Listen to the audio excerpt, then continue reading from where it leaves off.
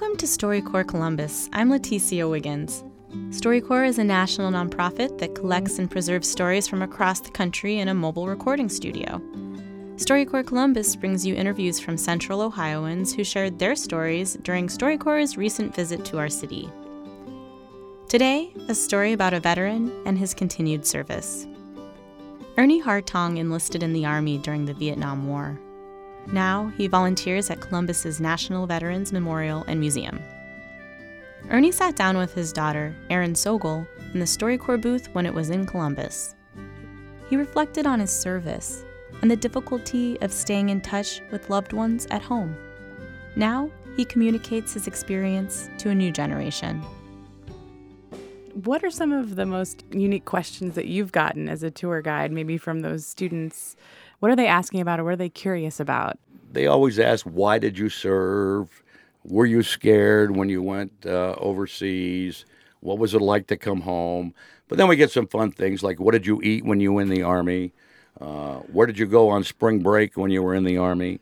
And I tell them there was no spring break. It was a thing called R&R, and I actually went to Hawaii, and I met your mother in Hawaii for R&R when I was in Vietnam. They're very curious. We have a few artifacts there, not many, because again, it's a museum about people. It's 1,000 stories, but we do have communications equipment from throughout the era. And they're always amazed to see a telephone with wires connected to it. They don't quite understand that. But, No.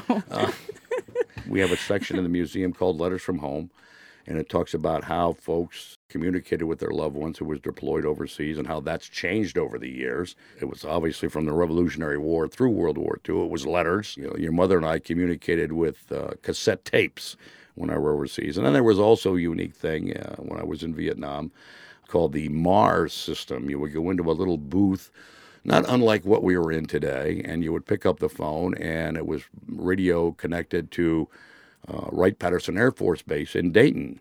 Someone in Dayton would then call your mother in Dresden, Ohio, and we would talk. And it was not a great connection. It was, probably not nearly as good as a cell phone connection today.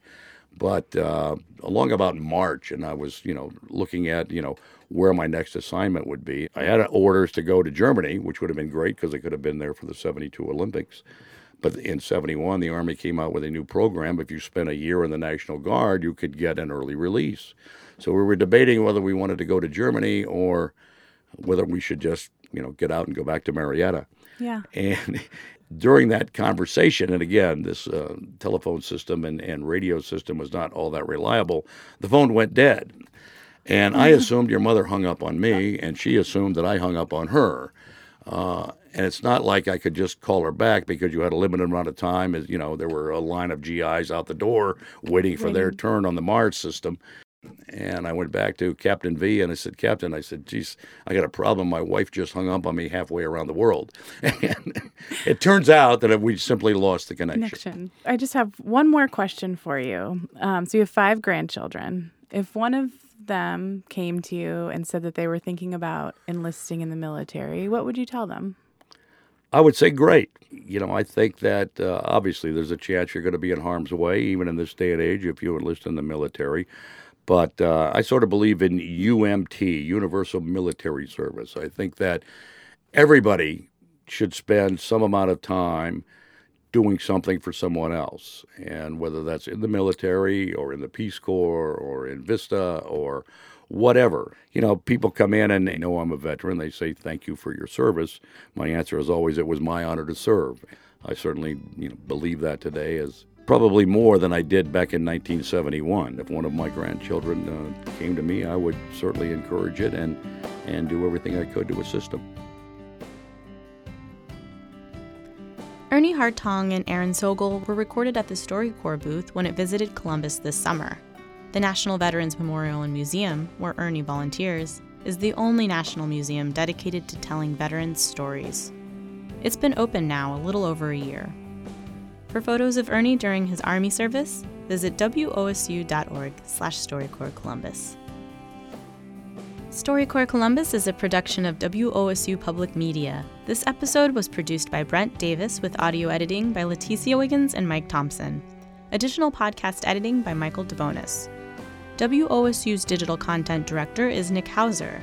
Our chief content director of arts, life, and culture is Brent Davis. Here's something that resonates with you?